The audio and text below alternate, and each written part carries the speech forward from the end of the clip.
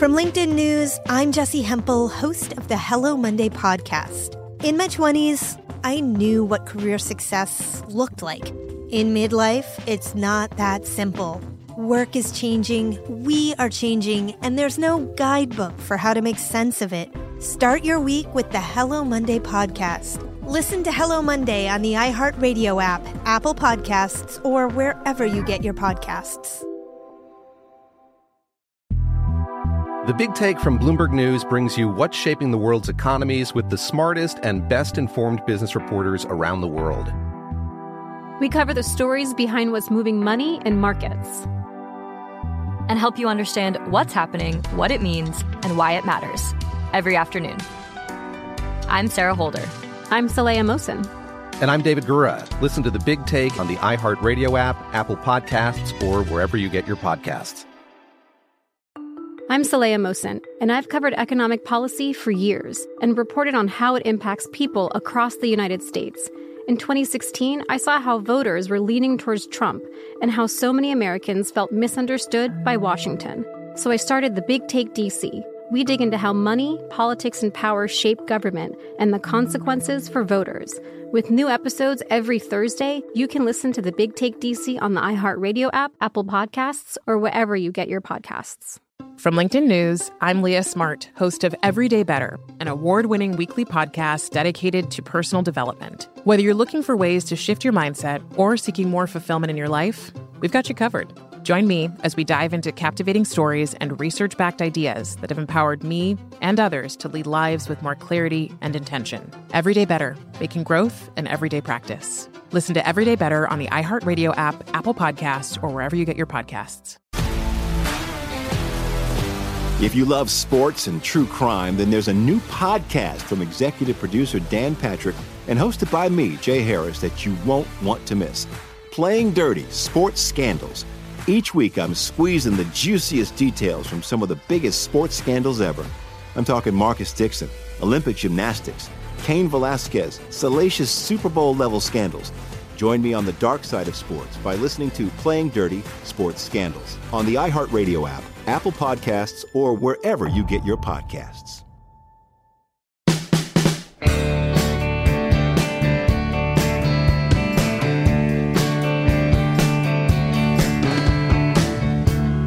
This is Lee Habib, and this is Our American Stories, and we tell stories about everything here on this show, from the arts to sports and from business to history and everything in between, including your stories. Send them to ouramericanstories.com. Up next, a story from Emma McCormick.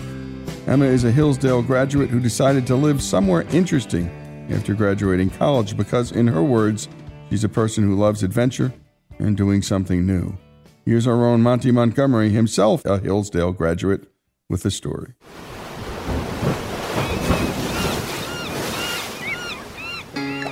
The allure of the sea. It's hard not to deny it when it comes beckoning. If you've ever so much as looked at a boat, it's hard not to imagine what it'd be like to own one. One person who decided to make those dreams into reality is Emma McCormick, who did it on a whim, of course. Well, my name is Emma, and I'm a financial analyst at General Motors. Right now, I'm a sailor. I grew up in Idaho. I never even noticed sailboats. Didn't know anything about it. And then after college, when I moved to Detroit, I was new to the city. I didn't know anybody. And I was out for a run one day, and I saw a poster that said, "Free, no experience necessary, learn to sail." So that sounds perfect. It sounds like so much fun. And so I just showed up, and it was at a yacht club that had a race series, and they would take new people and just put you on a boat. I did some training and learning with them over the winter, and then sailed with them in every regatta I could. But in 2020, Emma was told she'd be working remotely and decided to make the most of it. If she could work remotely, she could live remotely too. But what to live in was the question she had to answer. I thought about a sailboat for a fleeting second, but then I kind of doubted myself. I was like, I probably can't do that by myself. So then I thought about a van, and then I was talking to a sailing friend, and we were talking about the possibilities of doing that, but that was also pretty far-fetched. But then I was like, well, I could probably just do this by myself. I don't know, it just seemed like more fun, and sailing is a lot more fun than driving, and it all came together really at the last minute. I canceled my lease before I had even officially bought a boat. The second hardest part about owning a boat is finding one to buy. Obviously, the first hardest part is maintaining the boat. All of them are going to have something wrong with them. I spent almost 2 full months searching, just looking into different types of boats. But I ended up finding this boat. I found it was listed on Craigslist, and the man who was selling it was 92. And he actually only bought the boat when he was 88.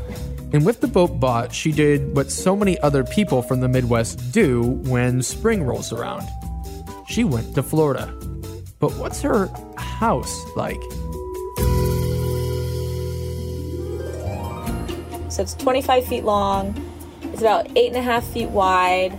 The headroom is actually about 4 feet 9 inches, which means I can't stand up in my boat. Technically, 4 people could sleep on this boat. We've actually slept 5 for a few nights in a row. I had actually never slept on a boat until I bought this. I have a little galley or kitchen with a 2-burner alcohol stove. It's like your living room, your dining room, there's storage behind them. So yeah, I'm generally a pretty tidy person to begin with. I like things to be organized, which I think is good because living on a boat in such a small space where your living room, dining room, kitchen, bedroom, it's all the same. If you leave something sitting out, the whole place looks like a mess. So I think you just need to be prepared to put a lot of work into it. I mean, there's definitely people who live on boats here who put zero work into it, and their boats reflect that. But if you want to live somewhere nice, you got to maintain it. I think just be prepared for work, be prepared for things to take longer than you expect, and cost more than you expect. But to move down here definitely simplified things a lot, down to 1 pot and 1 pan and a handful of shirts. So what's living in a marina like, and who are the kinds of people who spend time there? Unsurprisingly, there are a very eclectic group of people who certainly like to talk to Emma. The sailing community, the boating community, everyone is so kind and so excited, and especially if you're younger, being around the marina, I can hardly go to the bathroom because there's bathrooms and showers and laundry and everything in the entrance lounge area to the marina. So I can hardly walk there without talking to somebody because there's always people out and about, and there's always interesting people. And it probably depends on where you are. I'm in the marina here, so maybe a little bit different clientele than people who just anchor in some random bayou. But I do love hearing people's stories and what brings them here. One of my friends, broke up with his girlfriend, and so he just wanted to move to a new state, do something different, and it's a fun life. There's several families with young kids, and they have day jobs. I think one family I'm thinking of, the wife's a doctor, the husband runs a sail rigging company, and they've got their whole family lives on their catamaran. But have any of her friends from up north come to visit? Of course they have. No, it's funny. I told all my friends, hey, I'm in Florida, I have a boat, it's warm and sunny, come visit. And I wasn't sure how many people would actually jump on that and buy a plane ticket and come down, but everyone I've told about it has. I have guests basically every weekend, which is a ton of fun. Most of them have never been on sailboats, and so they love my boat until I show them a friend's boat that's bigger. But they're impressed. And just a delightful piece, and a special thanks to Monty Montgomery for snagging it, and a special thanks to Emma McCormick for telling her story. She had some time to do remote work, and she did what so many Americans do. She pursued her own version of the American dream and decided to live on a sailboat in a beautiful marina in a beautiful part of the country where it was nice and warm. The story of Emma McCormick sailing away while doing her work here on Our American Stories.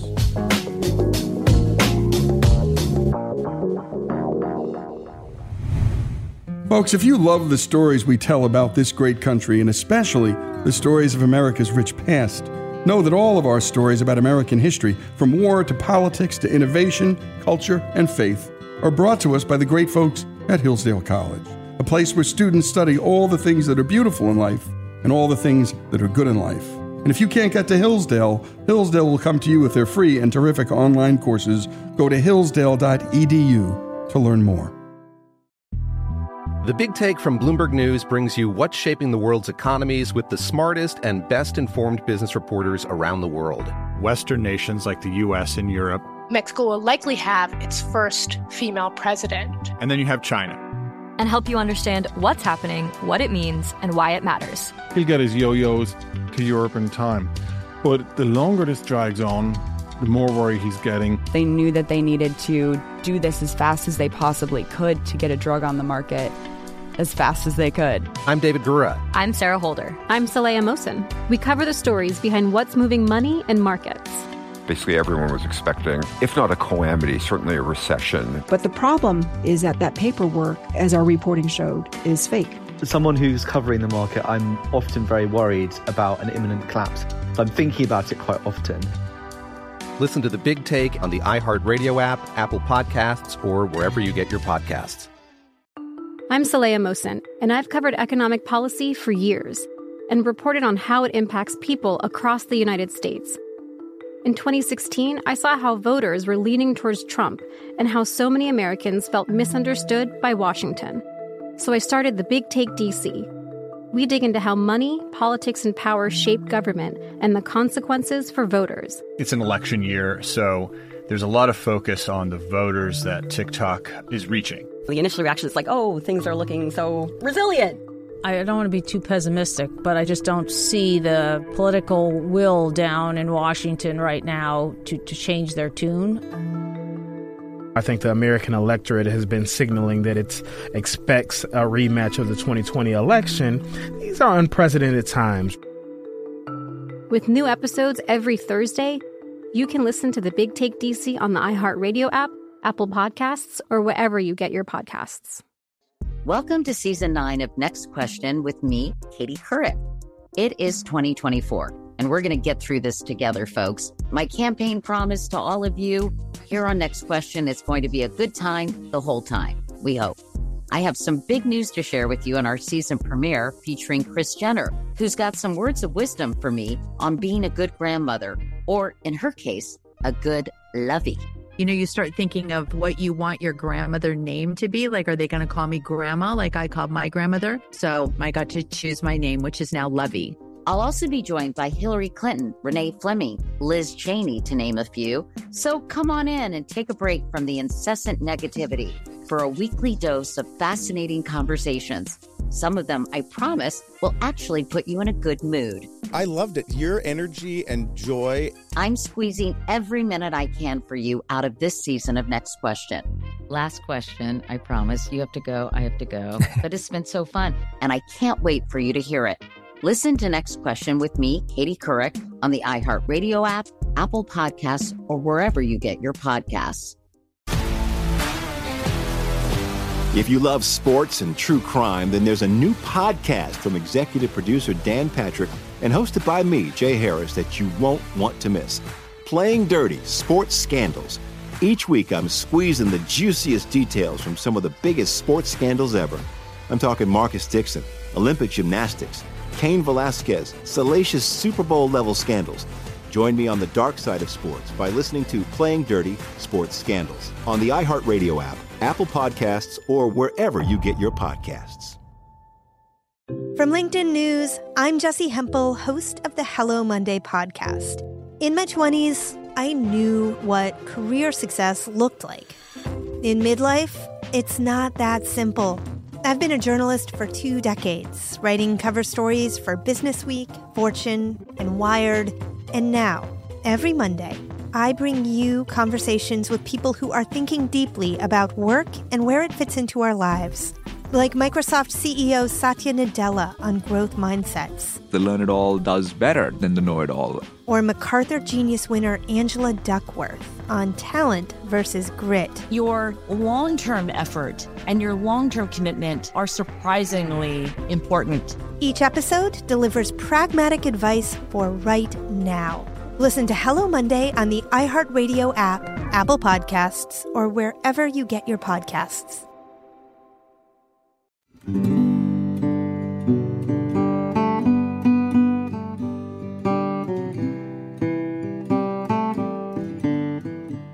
And we're back with Our American Stories. Abraham Lincoln's nickname is the Great Emancipator, but our regular contributor, John Elfner, is about to tell us a story on how that's not quite the whole story. Here's John. It was a beautiful spring evening in Norfolk, Virginia, the night of May 23, 1861. Abraham Lincoln had recently been inaugurated, and by this night, 10 southern states, including Virginia, had seceded from the Union. The scope of the Civil War was still not well understood by most, but the Civil War had begun. Working along the banks of the James River were three men, Frank Baker, Shepard Mallory, and James Townsend. The men were finishing their assigned task of building a Confederate artillery battery just south of the James River in a location called Sewell's Point. The artillery position was designed to assault a Union fort just across the James River. The fort was called Fort Monroe. As evening approached, Baker, Mallory, and Townsend decided to abandon the Confederate post and cross the James River to Fort Monroe. And when they traveled that short distance from Sewell's Point to the fort, they became fugitives. You see, according to the laws of Virginia, Frank Baker, Shepard Mallory, and James Townsend were slaves. They had run away with the hopes of finding their freedom within Union lines. Any casual student of American history would likely expect that the Union soldiers would take them in. After all, the soldiers' commander-in-chief was Abraham Lincoln, who would eventually earn the nickname the Great Emancipator. But when the three arrived at Fort Monroe, the fort's commander, Major General Benjamin Butler, was faced with a dilemma. He knew that he shouldn't be returning the escapees based on Lincoln's public statements about the war. The general ethos at the beginning of the war was, we're not here to get involved with slavery. We are here to try to persuade the Confederates to drop their arms and come back into the Union. That's Dr. Kate Macer, professor of U.S. history at Northwestern University. She writes about the complexities of the abolition movement in her fantastic new book, Until Justice Be Done. And her research revealed something surprising. U.S. military officers sometimes decided to cooperate with slave owners and return slaves. Everyone knew that the war was about slavery, so it's not that anyone was disguising that the conflict was about slavery. It's true, Lincoln was pretty clear about the role of slavery in the war in his first inaugural address just 2 months earlier. In that address, he said this: "One section of our country believes slavery is right and ought to be extended, while the other believes it is wrong and ought not to be extended. This is the only substantial dispute." Then why would the escapees not be welcomed into a Union fort during the Civil War? It's because moments later, Lincoln added this: "I have no purpose directly or indirectly to interfere with the institution of slavery in the states where it currently exists. I believe I have no lawful right to do so, and I have no inclination to do so." First, we have to remember that it was the Confederacy that declared itself out of the Union. The conflict begins with a series of southern states saying that they're no longer part of the United States and then creating this thing called the Confederate States of America, which they say is a separate nation. But this was something Lincoln steadfastly denied throughout the war. The United States government's position was, you cannot secede from the Union, and if force is necessary to show that you, the southern states, are still in the Union, we will use force to prove that the United States is still intact. Lincoln did not want to say that the government was going to attack slavery.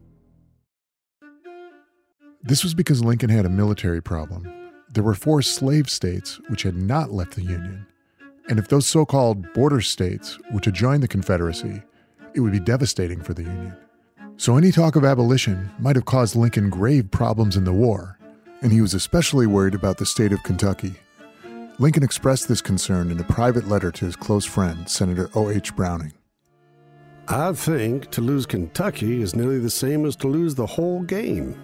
Kentucky gone, we cannot hold Missouri, nor as I think Maryland. These all against us, and the job on our hands is too large for us.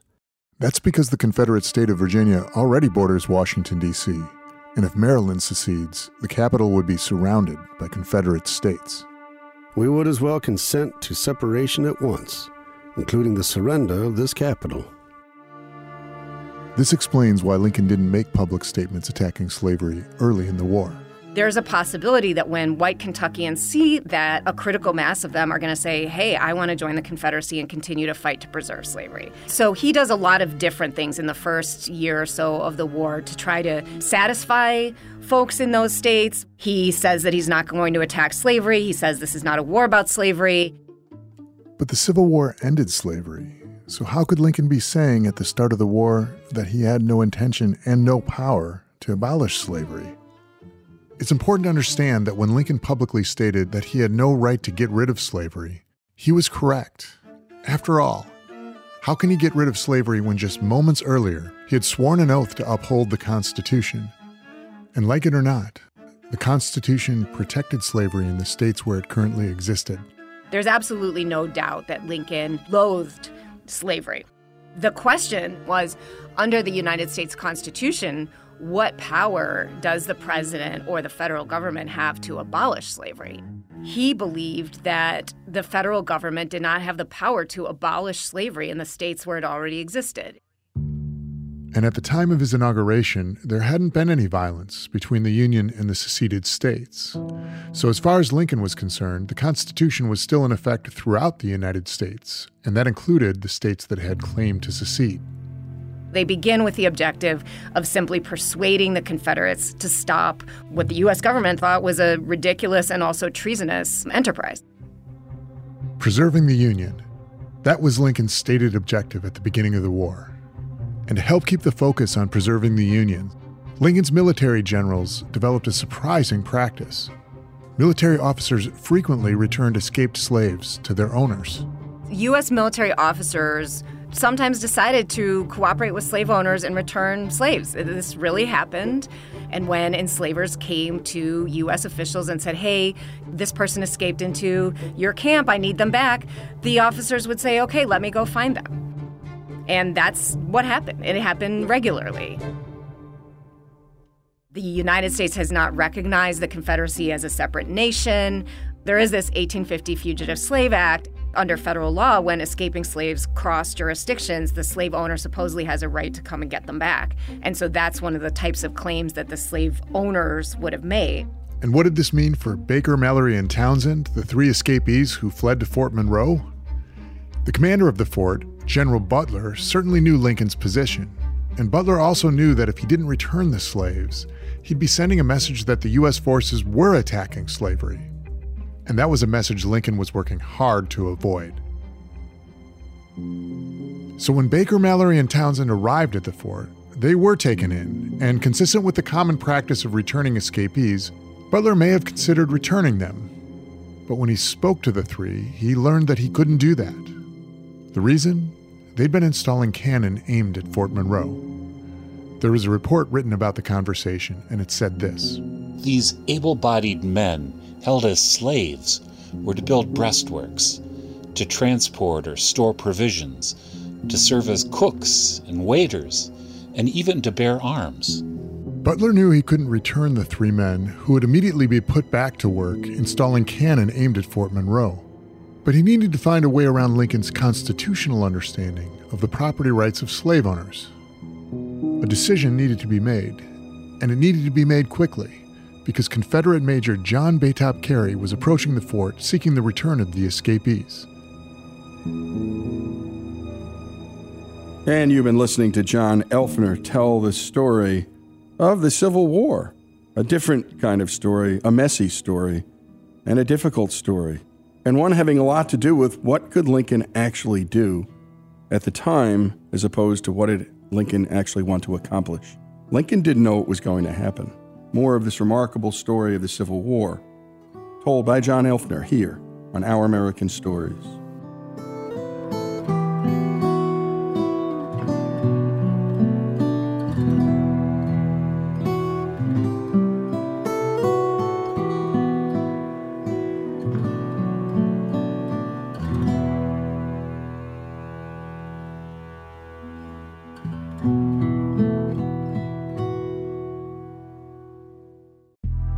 The Big Take from Bloomberg News brings you what's shaping the world's economies with the smartest and best-informed business reporters around the world. Western nations like the U.S. and Europe. Mexico will likely have its first female president. And then you have China. And help you understand what's happening, what it means, and why it matters. He'll get his yo-yos to Europe in time. But the longer this drags on, the more worry he's getting. They knew that they needed to do this as fast as they possibly could to get a drug on the market as fast as they could. I'm David Gura. I'm Sarah Holder. I'm Saleha Mohsin. We cover the stories behind what's moving money and markets. Basically, everyone was expecting, if not a calamity, certainly a recession. But the problem is that paperwork, as our reporting showed, is fake. As someone who's covering the market, I'm often very worried about an imminent collapse. So I'm thinking about it quite often. Listen to The Big Take on the iHeartRadio app, Apple Podcasts, or wherever you get your podcasts. I'm Saleha Mohsin, and I've covered economic policy for years and reported on how it impacts people across the United States. In 2016, I saw how voters were leaning towards Trump and how so many Americans felt misunderstood by Washington. So I started The Big Take DC. We dig into how money, politics, and power shape government and the consequences for voters. It's an election year, so there's a lot of focus on the voters that TikTok is reaching. The initial reaction is like, oh, things are looking so resilient. I don't want to be too pessimistic, but I just don't see the political will down in Washington right now to change their tune. I think the American electorate has been signaling that it expects a rematch of the 2020 election. These are unprecedented times. With new episodes every Thursday, you can listen to The Big Take DC on the iHeartRadio app, Apple Podcasts, or wherever you get your podcasts. Welcome to Season 9 of Next Question with me, Katie Couric. It is 2024, and we're going to get through this together, folks. My campaign promise to all of you here on Next Question is going to be a good time the whole time, we hope. I have some big news to share with you on our season premiere featuring Kris Jenner, who's got some words of wisdom for me on being a good grandmother, or in her case, a good lovey. You know, you start thinking of what you want your grandmother name to be. Like, are they going to call me grandma like I called my grandmother? So I got to choose my name, which is now Lovey. I'll also be joined by Hillary Clinton, Renee Fleming, Liz Cheney, to name a few. So come on in and take a break from the incessant negativity for a weekly dose of fascinating conversations. Some of them, I promise, will actually put you in a good mood. I loved it. Your energy and joy. I'm squeezing every minute I can for you out of this season of Next Question. Last question, I promise. You have to go, I have to go. But it's been so fun, and I can't wait for you to hear it. Listen to Next Question with me, Katie Couric, on the iHeartRadio app, Apple Podcasts, or wherever you get your podcasts. If you love sports and true crime, then there's a new podcast from executive producer Dan Patrick and hosted by me, Jay Harris, that you won't want to miss. Playing Dirty: Sports Scandals. Each week, I'm squeezing the juiciest details from some of the biggest sports scandals ever. I'm talking Marcus Dixon, Olympic gymnastics, Cain Velasquez, salacious Super Bowl-level scandals. Join me on the dark side of sports by listening to Playing Dirty: Sports Scandals on the iHeartRadio app, Apple Podcasts, or wherever you get your podcasts. From LinkedIn News, I'm Leah Smart, host of Everyday Better, an award-winning weekly podcast dedicated to personal development. Whether you're looking for ways to shift your mindset or seeking more fulfillment in your life, we've got you covered. You can build internal resources. That's what the study of psychology is about, building internal resources. Turning towards is one of the most important elements of successful relationships, no matter what kind of relationship it is. The thing that underpins all of this productivity stuff is finding a way to make the journey itself enjoyable. The journey is the destination. The beauty of uncertainty is infinite possibility. When you don't know what's next, you don't know what's next. And thus, anything can be next. Join me as we dive into captivating stories and research-backed ideas that have empowered me and others to lead lives with more clarity and intention. Everyday Better, making growth an everyday practice. Listen to Everyday Better on the iHeartRadio app, Apple Podcasts, or wherever you get your podcasts.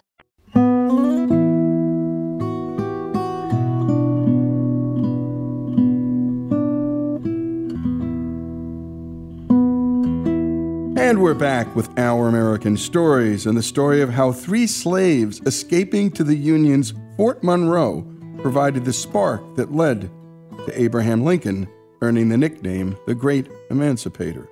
Slaves were traditionally returned to Southern slave owners because the Union held that the South was still part of the Union until this moment changed everything. Back to John Elfner with the rest of the story. Union General Benjamin Butler and Confederate officer John Baytop Carey met outside Fort Monroe. According to a report, their conversation went something like this. I am informed that 3 slaves belonging to Colonel Mallory have escaped within your lines. What do you mean to do with those escaped slaves? I intend to hold them. Do you mean then to set aside your constitutional obligation to return them? I mean to take Virginia at her word. I'm under no constitutional obligations to a foreign country, which Virginia now claims to be. But you say we cannot secede, and so you cannot consistently detain the escapee. But you say you have seceded, so you cannot consistently claim them. I shall hold these escapees as contraband of war, since they are engaged in the construction of your battery and are claimed as your property. And with that, Carey was sent away, without the escapees he'd come to collect. And how was Butler able to justify keeping the escapees? He was relying on something called the International Laws of War. Dr. Kate Mazur explains. There's a tradition in what are called the International Laws of War. And one of the mainstream ideas was belligerents or enemies in war can confiscate the property of their enemies. Normally, we would generally respect the property rights, but in wartime, especially property that's going to be used in the war effort, the enemy is allowed to confiscate that property. And what are the enslaved legally considered in Virginia? Property. Benjamin Butler at Fort Monroe was thinking about the laws of war and thinking, yeah, if these enslaved people who their owners say they're property, well, then I can confiscate them as contraband of war.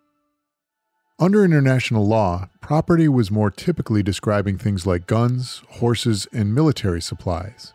But what Butler had recognized was that the Confederate military had categorized slaves as property, and therefore the Southerners themselves had opened up the enslaved to confiscation, or what Butler had called contraband. It's not peacetime, it's wartime, and the commanders have choices about what they're going to do in this situation. Butler, with his word contraband, had created a constitutional loophole that permitted him to hold the escapees. And upon dismissing Carey, he may have assumed that that was the end of it. But this encounter fundamentally changed the role of slavery in the Civil War. The day after Butler refused to return the escapees, 8 more escaped slaves approached the entrance of the fort. The following day, 47 escapees arrived at Fort Monroe. Within 2 weeks, over 500 escaped slaves had sought asylum there. And word that the Union Army was receiving fugitives and no longer returning them, it began to spread. Before long, Union soldiers stationed outside the fort were encountering escapees who were asking, where could they find the Freedom Fort? Butler, by giving asylum to Baker, Mallory, and Townsend, had moved slavery into the political conversation in a way that required it to be addressed by Congress and the President. And it wasn't just Fort Monroe where the escapees began to run. Then everywhere they go, enslaved people start to escape and come to Union lines. So the story about Fort Monroe is one really critical, very early version of that story, but it's really happening everywhere. And members of Lincoln's inner circle in the White House recognized just how important Fort Monroe was. Lincoln's personal secretaries, John Hay and John Nicolay, wrote about the events at Fort Monroe in their biography of Lincoln. Here's what they said. Out of this incident, there seems to have grown one of the most sudden and important revolutions in popular thought which took place during the whole war. Baker, Mallory, and Townsend, along with General Butler, in a sense created the power that Lincoln needed by characterizing the escapees as contraband of war. And the growing number of fugitive slaves swelling the Union forts forced Congress to act. Congress, in spring of 1862, passes legislation that says from now on there's going to be no returning runaway slaves from our camps. After that point, it was policy of the United States government not to return people. Lincoln supported this legislation, first signing the bill Congress sent to him prohibiting the return of slaves, and setting the stage for his later Emancipation Proclamation. But how did a president who said this on his first day of office? I have no purpose directly or indirectly to interfere with the institution of slavery in the states where it currently exists. End up issuing an Emancipation Proclamation 2 years later that said this: all persons held as slaves within any state or designated part of a state, the people whereof shall then be in rebellion against the United States, shall be then, thenceforward, and forever free. It's because upon his inauguration, the Civil War had not really begun. Sure, 7 states had claimed to secede, but Lincoln's inauguration preceded any violence towards the federal government by the states that had seceded. But when the Confederacy fired on Fort Sumter a month after Lincoln's inauguration, that action fundamentally changed the relationship between the rebels and the federal government. And though Lincoln proceeded cautiously with his public statements about slavery in the early days of the war, as the years passed, he acted more and more aggressively to get rid of slavery, and he used a version of Butler's argument, military necessity, to justify the Emancipation Proclamation. What happens at Fort Monroe is it just puts down a marker that things are going to be different, and that this is not simply a contest between white Northerners and white Southerners over whether the states in the Confederacy are going to stay in the Union. It proved to everyone that black people were not going to sit around and wait to be emancipated. So how much credit does Lincoln deserve for the abolition of slavery? There's no doubt Lincoln did a lot to end slavery, and the Emancipation Proclamation was a key example of that. Pushing for the 13th Amendment, which constitutionally abolished slavery, was a great example of that. But on how slavery really ended during the Civil War, it's actually a lot more complicated than just the president suddenly deciding in his wisdom to wave his wand and issue an Emancipation Proclamation. And so we need to take into consideration, if we want to really understand the history, what enslaved people themselves were doing, how they made themselves a factor in the war, what Congress was doing, and what the U.S. Armed Forces were doing, and how all of these different parties kind of came together to destroy slavery during the course of the Civil War. Lincoln is without a doubt a masterful politician. So when considering his nickname, the Great Emancipator, there's no denying that Lincoln solved the riddle of how the federal government could order that slaves be permanently free. And in so doing, nearly 4 million slaves were freed over the course of the Civil War. But it took lesser-known people like Frank Baker, Shepard Mallory, and James Townsend who had the courage to escape. It took the cleverness of General Benjamin Butler to find a way to refuse their return. It took the hundreds and later thousands of enslaved who escaped to Union lines to pressure Congress to prohibit Union commanders from returning escapees. And it took the lives of over 300,000 Union soldiers to carry out Lincoln's orders. Yeah, Lincoln did a lot, but he had a lot of help along the way. And a special thanks to John Elfner for the storytelling on that piece. And he's a history teacher in Illinois, and there are so many great history teachers in this country. They may not have PhDs and they may not be writing fancy books, but we just got to sit in John Elfner's classroom. And what a privilege that is. Special thanks also to Kate Mazer. Her book, Until Justice Be Done, America's First Civil Rights Movement from the Revolution to Reconstruction. Go to your local bookstore or The Usual Suspects and buy a copy. And my goodness, what a story about 3 courageous slaves and a courageous general who found a way to do what was right, to do what was in the end, the beginning of, the end of slavery. The Great Emancipators, how the Civil War openly became about slavery. That story here on Our American Stories.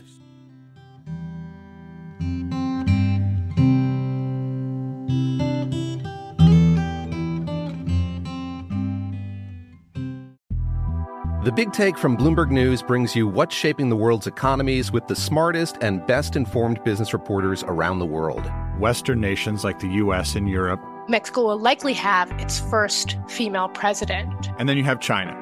And help you understand what's happening, what it means, and why it matters. He'll get his yo-yos to Europe in time. But the longer this drags on, the more worry he's getting. They knew that they needed to do this as fast as they possibly could to get a drug on the market as fast as they could. I'm David Gura. I'm Sarah Holder. I'm Saleha Mohsen. We cover the stories behind what's moving money and markets. Basically, everyone was expecting, if not a calamity, certainly a recession. But the problem is that paperwork, as our reporting showed, is fake. As someone who's covering the market, I'm often very worried about an imminent collapse. So I'm thinking about it quite often. Listen to The Big Take on the iHeartRadio app, Apple Podcasts, or wherever you get your podcasts. I'm Saleha Mohsen, and I've covered economic policy for years and reported on how it impacts people across the United States. In 2016, I saw how voters were leaning towards Trump and how so many Americans felt misunderstood by Washington. So I started The Big Take DC. We dig into how money, politics, and power shape government and the consequences for voters. It's an election year, so there's a lot of focus on the voters that TikTok is reaching. The initial reaction is like, oh, things are looking so resilient. I don't want to be too pessimistic, but I just don't see the political will down in Washington right now to change their tune. I think the American electorate has been signaling that it expects a rematch of the 2020 election. These are unprecedented times. With new episodes every Thursday, you can listen to The Big Take DC on the iHeartRadio app, Apple Podcasts, or wherever you get your podcasts. Welcome to Season 9 of Next Question with me, Katie Couric. It is 2024, and we're going to get through this together, folks. My campaign promise to all of you here on Next Question is going to be a good time the whole time, we hope. I have some big news to share with you on our season premiere featuring Kris Jenner, who's got some words of wisdom for me on being a good grandmother, or in her case, a good lovey. You know, you start thinking of what you want your grandmother name to be. Like, are they going to call me grandma like I called my grandmother? So I got to choose my name, which is now Lovey. I'll also be joined by Hillary Clinton, Renee Fleming, Liz Cheney, to name a few. So come on in and take a break from the incessant negativity for a weekly dose of fascinating conversations. Some of them, I promise, will actually put you in a good mood. I loved it. Your energy and joy. I'm squeezing every minute I can for you out of this season of Next Question.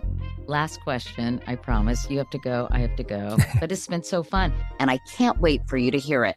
Listen to Next Question with me, Katie Couric, on the iHeartRadio app, Apple Podcasts, or wherever you get your podcasts.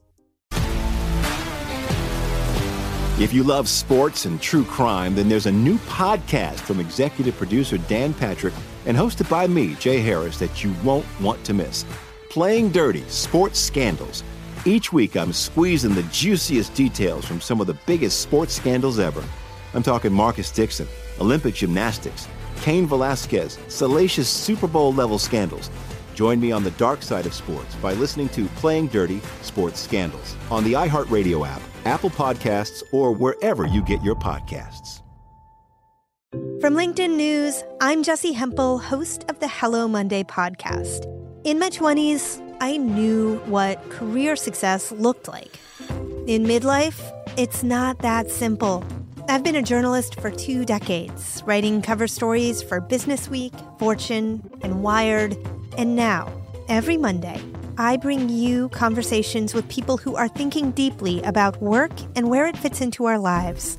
Like Microsoft CEO Satya Nadella on growth mindsets. The learn-it-all does better than the know-it-all. Or MacArthur Genius winner Angela Duckworth on talent versus grit. Your long-term effort and your long-term commitment are surprisingly important. Each episode delivers pragmatic advice for right now. Listen to Hello Monday on the iHeartRadio app, Apple Podcasts, or wherever you get your podcasts.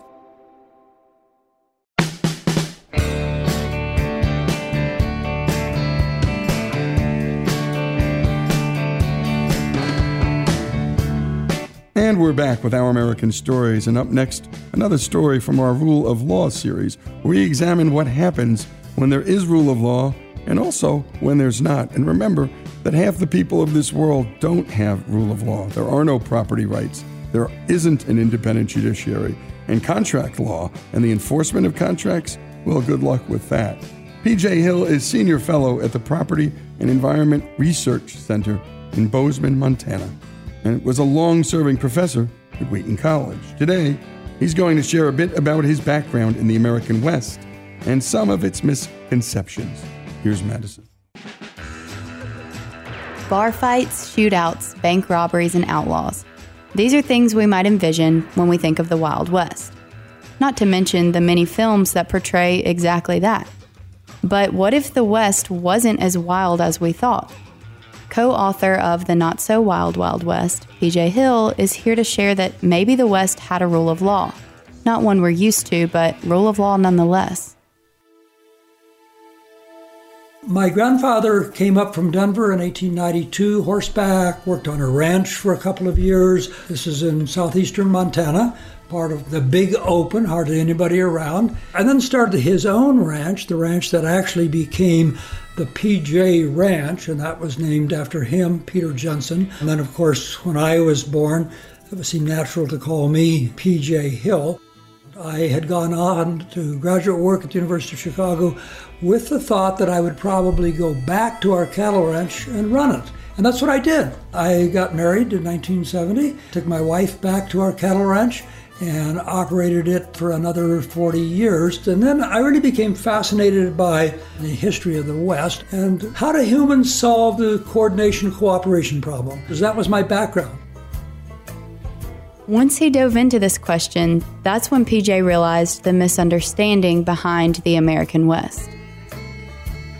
The West was not nearly as wild and woolly as we oftentimes think. It was not a place of disorder. It was not a place of rampant bank robberies, all of those sorts of things. They did figure out ways to cooperate, and property rights worked fairly well. Then why do we so often refer to the West as a place of anarchy and chaos? Several things influenced that. Part of it was almost no presence of the federal government in any meaningful way throughout the 19th century. It was pretty much whatever rules they could come up with. Power was there for everybody, so an equal power structure would be something that would cause people to say, well, maybe we should get along. So the West became, if you will, a grand experiment. But it was a place of rule of law, people figuring out ways of cooperation, overcoming difficulties. There really was a culture of individual worth. And in fact, that's one of the reasons why you end up with gunfights or fistfights in bars was when people thought that they were being disrespected. So the West was a place of mutual respect and mutual rights. They came up with rules that worked fairly well to solve a whole set of interesting and complex problems. When were the times when their self-enforced rule of law had to come into play? First, they needed a way to transport goods in the West, and traveling across the plains alone was a dangerous thing to do. So they formed groups called wagon trains. It would seem like this would be a real recipe for disaster. You got well-armed people crossing a lot of space, thinking a lot about how they want to get someplace to get wealthy. And so these wagon trains usually were 40 to 50 wagons in size. And the question is, how are you going to organize it? Well, interestingly enough, they thought about that beforehand. They wrote a constitution or a contract that was unique for each wagon train. And they specified all sorts of things. They specified who the participants were, how much each participant was contributing to the wagon train in terms of livestock. Oxen were oftentimes pulling the wagons themselves, how much food. They set out the rules for travel. They appointed one person as the wagon master, and that person had to be obeyed in terms of the rate of speed, but they rotated that. Every day, you got to move up one notch on the wagon train. So sooner or later, you got to the front and you didn't have to have everybody else's dust. At the end of that day, then you went to the back. They had rules for solving disputes that were all written down. There was actually a murder along one of the wagon trains. A person captured for the murder said, well, there really isn't any law out here. We think we should wait till we can get everybody back east to have a trial. The wagon train member said, oh, no, that's not the case. We've got this written contract that specifies how we will go about it. They impaneled a jury, they heard the evidence, found the guy guilty, and they hung him. But the wagon trains were very well organized, bottom up, people deciding to come together to settle sorts of disputes to make their way west. And I see wagon trains as one of the many examples that we talk about in our book, The Not So Wild Wild West, of people figuring out ways to cooperate, figuring out ways to come together. Another reason they were traveling in the West was to mine for gold. This is another situation where it could be disastrous without rule of law. Well, how much can you mine? Can you just move up and down the stream at will and pan anywhere you want to? They decided, no, that's going to create lots of conflict. There's going to be lots of overlap. So let's set up some clear rules about mining claims. The person that found the gold first usually didn't get to claim 3 miles of stream. He got a claim that was larger, oftentimes twice what the other people could get who came, but even that person's claim was limited. So there were rules about what was necessary to establish the claim. There were rules about how large the claim could be. Now, once again, violence is expensive. Violence is difficult. Something that approaches the rule of law, that creates order, is a better sort of a system. So the mining camps did a pretty good job of it. Again, though, there's scarce resources in the process that you're not sure you want to use up. So hiring like a full-time enforcer, well, the enforcer kept saying, I think I'd rather be mining gold. So there were no sheriffs. What would simply happen was when somebody thought that there'd been a violation, there would be a cry or a run through the camp. All of the miners would form a jury. The person that was being charged was allowed to present their case. The person that they claimed that was being violated could present their case, and then they made a decision. Now, once again, maintaining jails is pretty expensive. So they didn't do that either. What they did was they just simply banished the person. If you were found guilty, you're thrown out of the camp. So this is one of the themes throughout my book with Terry Anderson on the American West, is that violence is a pretty expensive way to order your life. And if you can figure out ways to avoid violence, they try to do that. So there was all of these sorts of rules that came about that were enforced, would seem, in a reasonable sort of a way. What about property rights? How did they establish rights to land in the West? The Homestead Act of 1862 established rights to 160 acres, but that oftentimes it was difficult to find water that went with that. So that made the Homestead Act unworkable because of lack of access to water, but then it also was unworkable just in terms of size. In the West, 160 acres would not suffice, so they expanded it to 640 acres in 1916, which still was entirely too small for a workable cattle ranch. To give you a sense of that, my family cattle ranch was 25,000 acres. That did not make us cattle kings. We were not some of the largest operators around, but you can imagine if it took 25,000 acres to be a decent sized, just an economic unit, then the Homestead Act, even when it got up to 640 acres, was just unworkable. So we imposed a top-down system where there had been a bottom-up system of rights that the ranchers had established, sheep producers had established, that was for workable sorts of ranches. We replaced that with this top-down sorts of rules. So we developed pretty good institutions from the bottom up. But I would also say that what happened in the West is evidence of the problem of power. And when power can violate what we think of as standard rules of law, and one of the basic features of rule of law would be what I would call universal human dignity.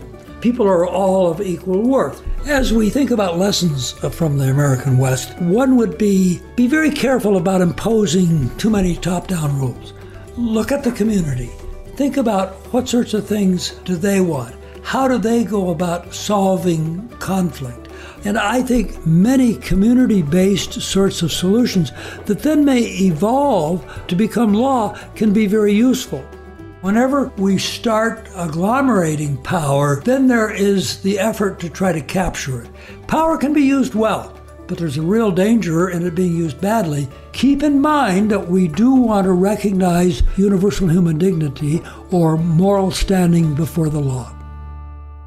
And a great job on that piece by Madison, and a special thanks to P.J. Hill. His book, The Not So Wild Wild West, Property Rights on the Frontier, is available at Amazon and the usual suspects. That Western culture, the culture of individual worth, the mutual respect and mutual rights of Western culture, I think are still there.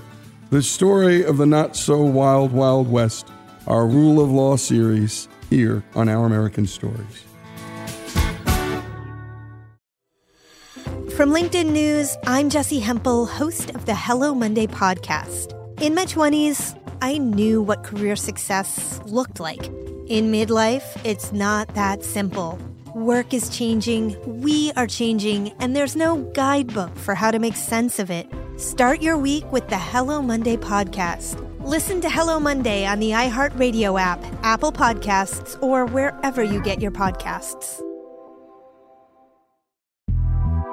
The Big Take from Bloomberg News brings you what's shaping the world's economies with the smartest and best-informed business reporters around the world. We cover the stories behind what's moving money and markets, and help you understand what's happening, what it means, and why it matters every afternoon. I'm Sarah Holder. I'm Saleha Mohsin. And I'm David Gura. Listen to The Big Take on the iHeartRadio app, Apple Podcasts, or wherever you get your podcasts. I'm Saleha Mohsin, and I've covered economic policy for years and reported on how it impacts people across the United States.